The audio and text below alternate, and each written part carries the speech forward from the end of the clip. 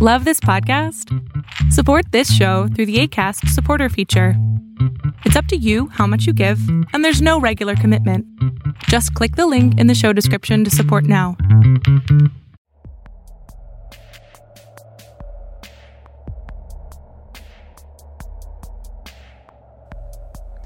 Hello and welcome to the Outsider Art Podcast, Episode 16, Henry Darger, Part 2.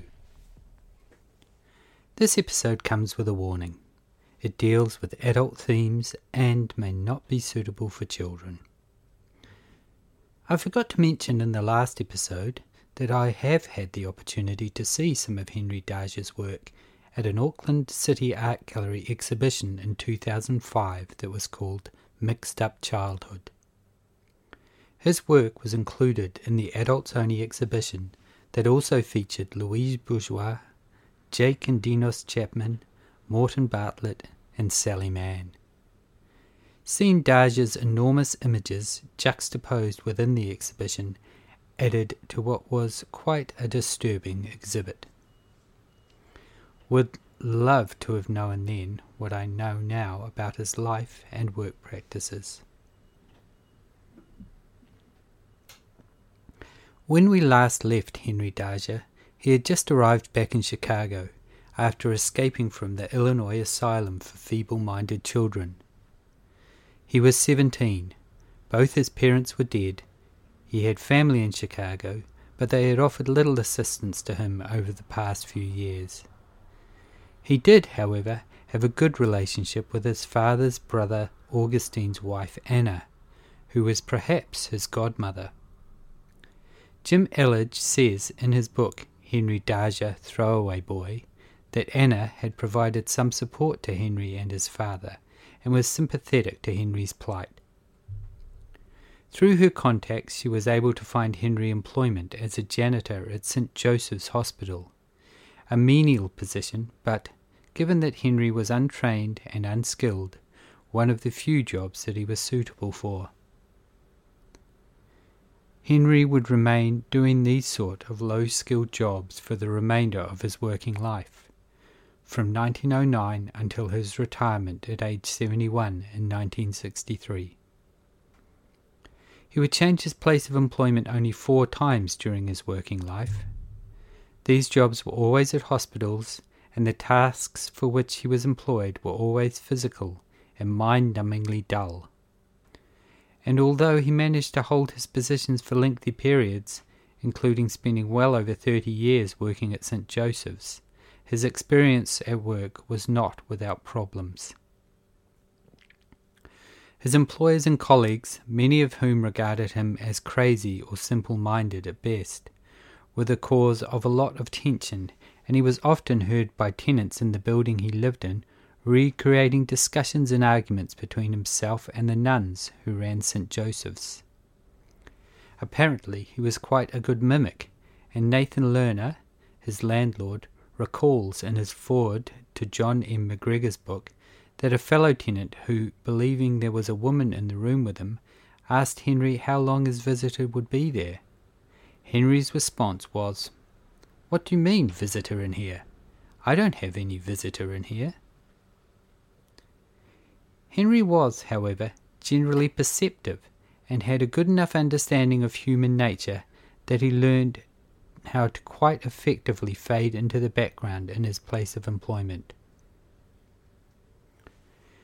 He received his first Holy Communion in December of 1909 and had a lifelong love-hate relationship with God and the Catholic Church that would impact both his personal and fantasy life.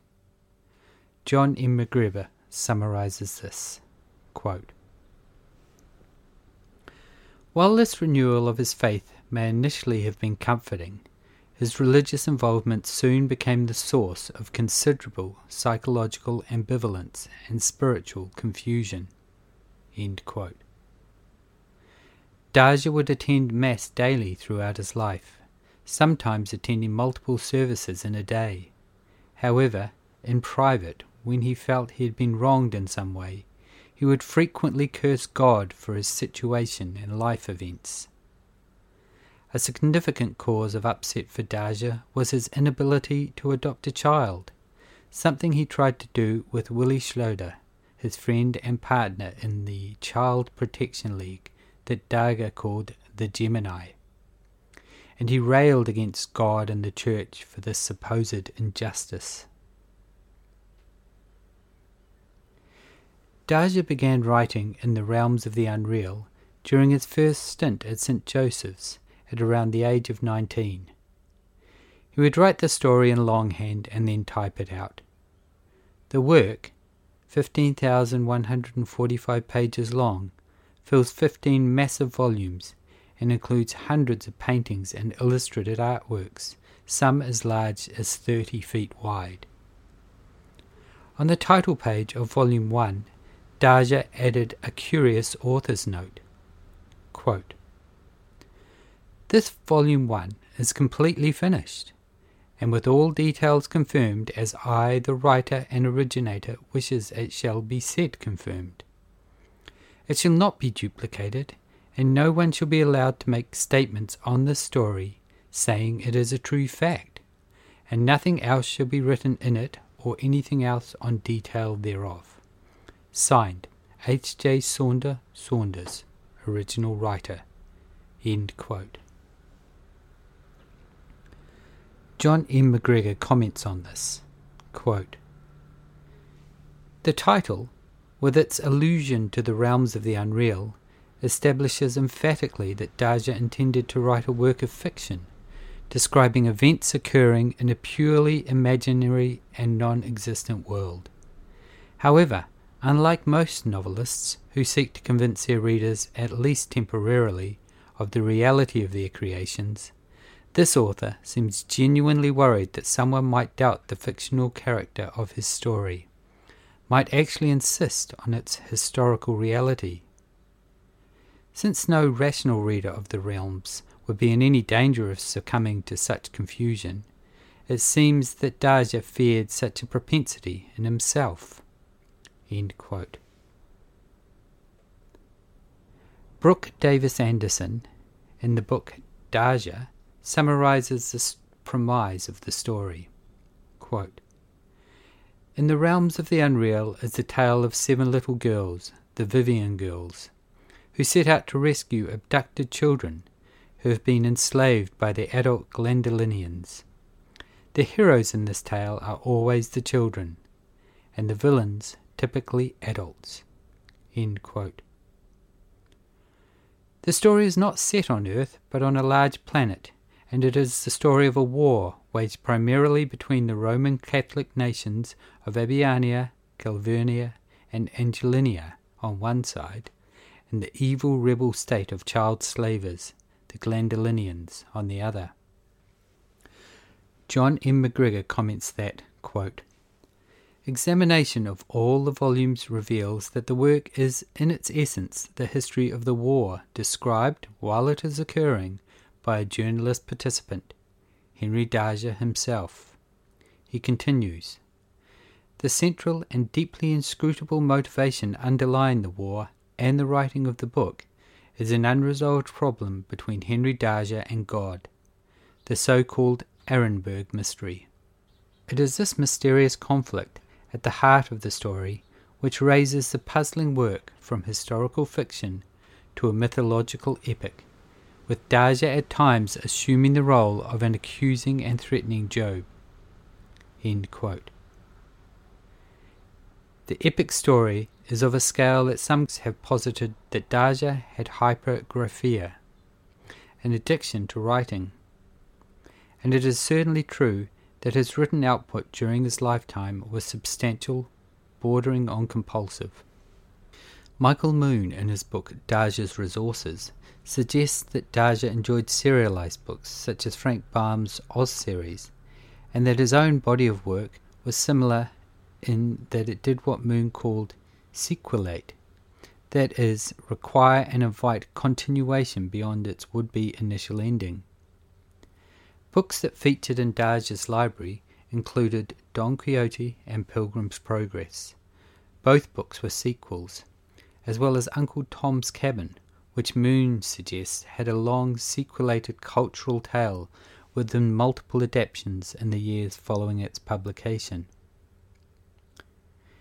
It took Daja decades to write and then illustrate the realms of the unreal, and similarly to the collage and trace techniques he used to create its accompanying artworks, Daja also borrowed heavily from a vast array of literature to compile the text of his story. Moon comments on this, quote, Daja not only borrows characters and situations from novels, histories, pious devotional works, newspaper comic strips and children's serial books, at times juxtaposing Mutt and Jeff with Harriet Beecher Stowe's Little Eva, or Charles Dickens' Fagin and Bill Sikes. End quote. Daja would also reproduce entire chapters from various books, with only minimal changes to things such as names and wording. His methods paid no notice to ideas of plagiarism or copyright. He included whatever he wanted or needed to create his fantasy world, and his oeuvre contains a massive treasury of repurposed high and low art and literature. It is, in its own way, a random compendium of 19th and 20th century culture, rearranged and mutated. The realms of the unreal, which, unsatisfyingly, had anyone managed to get through the entire story, has two alternate endings. One in which the Vivian girls and the Christian nations triumph, the other has the evil Glandolinians win out, but, as I mentioned, it is just one of the many written works that Daja composed during his lifetime, and I could go on for multiple episodes just drilling down into all of these. But I think it's time to start looking at Daja's visual accomplishments in more depth before I fall too far down the rabbit hole of Daja's stories. There is so much expert analysis of Daja available, and all of the texts I am currently using are a rainbow of sticky notes. So if your interest has been piqued, I would encourage you to get hold of some of the excellent books on Daja. Daja is a fascinating subject, and the research opens up all manner of interesting analysis of his work, as evidenced by Michael Moon's comments in the preface to his book, that Daja, quote, by virtue of his massive and lifelong project of writing and art, took on the role of witness to the terrible ordinariness of violence in the history of the 20th century, especially violence against children, and specifically against girls. End quote. Daja's room at 851 Webster Street was discovered to contain thousands and thousands of items of ephemera that collated the history of both Henry himself and his experience of the America of the 20th century, as run through the lens of Daja's imaginary world. A recreated room still exists as the Henry Daja Room Collection at Intuit in Chicago, where you can immerse yourself in his world. He was a poor man, and much of the stuff found in his room had been recovered from other people's garbage. Newspapers and magazines clipped of relevant images were piled in corners, and the many thousands of images were either given significant place on the walls of the room, compiled in scrapbooks, or loose. There were special pictures that were framed for the wall, likely fulfilling the roles of objects of reverence. His collection was so extensive that even the enormous bound volumes of the Realms had disappeared beneath the piles. Henry was most definitely a hoarder, but going through his room would have been the best ever episode of the Hoarder reality TV series. However, unlike many hoarders, much of Henry's collected materials were for a purpose, that of constructing a visual representation of his fantasy world. Henry used several techniques to create the images he used to illustrate the realms, with collage and tracing being two of the most prominent. His sense of colour is striking, and he could undoubtedly draw and paint, as evidenced by the backgrounds that he painted in many of his works. Natural environments with raging skies, fantastical flora, Even architectural structures were within his gamut of ability. A watercolour that has been entitled Bristletoe Station, a quietly whimsical painting of a small railway station in a bucolic environment, is a charmingly naive work that demonstrated his skills but also exposed his artistic failings which ironically led to his greatest artistic inventions. Henry could not draw the human figure in any way that fulfilled the highest bar he set for himself in his fantasy world, that of representing the ethereally beautiful Vivian girls. So Henry turned to his collection of images for help, and it was out of these that he found both the inspiration and source materials that allowed him to populate his art with authenticity. He initially started out with collaging found images, both photographs and illustrations, adjusting them with added costuming and colour, modifying the eyes so that they appeared to sparkle in a more lifelike manner, and constructing increasingly more detailed compositions. MacGregor comments that the Battle of Kelvehine is the masterpiece of Dage's collage work. The enormous work, which is sadly deteriorating due to the materials Dage used, is epic in scale, but now almost impossible to decipher. MacGregor says of the work, quote, "The picture continues the tradition of the illusionistic collages in attempting to construct a broad, deep, and coherent landscape. In depicting this vast battlefield, remote from any urban centre, Dage allows us to see how war converts a beautiful portion of the natural world into hell." MacGregor continues, "The more Dage sought to illustrate specific scenes from his narrative, the less successful illusionistic collage as a method of illustration would have become. Perhaps it was for this reason that he abandoned it. The arbitrary juxtaposition of fragments of mundane origin couldn't convincingly embody his unique vision. The techniques involved too many compromises. The collages were at best only partial expressions of the reality of the realms of the unreal. Henry's vision was being reduced to the mundane. His wonderfully subjective view of another world was being lost. In time, his drive for true self-expression would force him to go beyond this initial solution and to invent a more original and personal method of illustrating his vision of another world." End quote. His solution to the restrictions of collage was as idiosyncratic as his use of collage itself as a technique. To allow himself more control over his image-making, Dage evolved his drawing technique through a long process of artistic struggle to create an external representation of what he saw in his head, a struggle that would be familiar to artists the world over. In the absence of an innate ability to reproduce satisfactory human figures, Dage instead reused the collected imagery that he had surrounded himself with in his room through the technique of tracing. This allowed him to use figures multiple times and in multiple configurations, tweak the original images to his requirements, and through photographic enlargement make use of original images that were too small. Dage spent a huge amount of time and effort perfecting his drawing tracing skills, as evidenced by the vast amount of practice work and materials that remained in his room.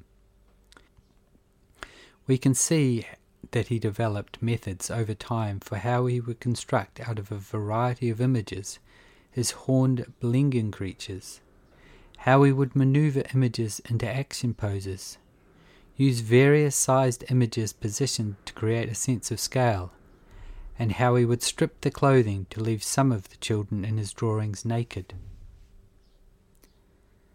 I have yet to mention one of the most controversial aspects of Dage's work, but since we have touched upon the idea of the modifications he made in his drawing tracings, now seems like the appropriate time to do so.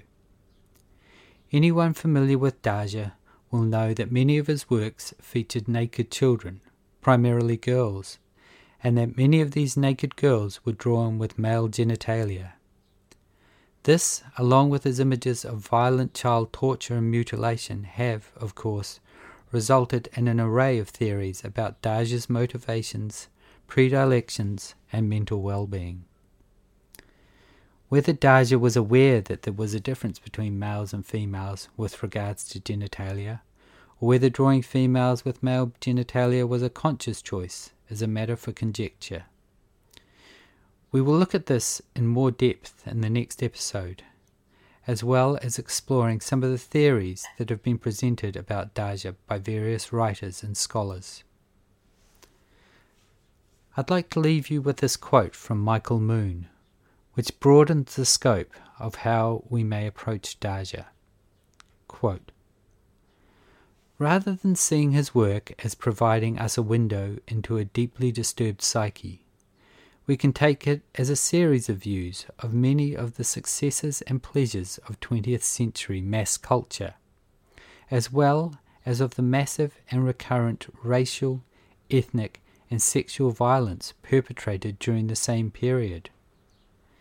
Rather than condescendingly and misguidedly treating Daja only as a case study, we can look into his work for what it may tell us about both the powerful allure of mass-mediated narrative and imagery and the possibility, or impossibility, of escaping the labyrinthine and often terrifying histories and politics of which we in the world today are the direct heirs."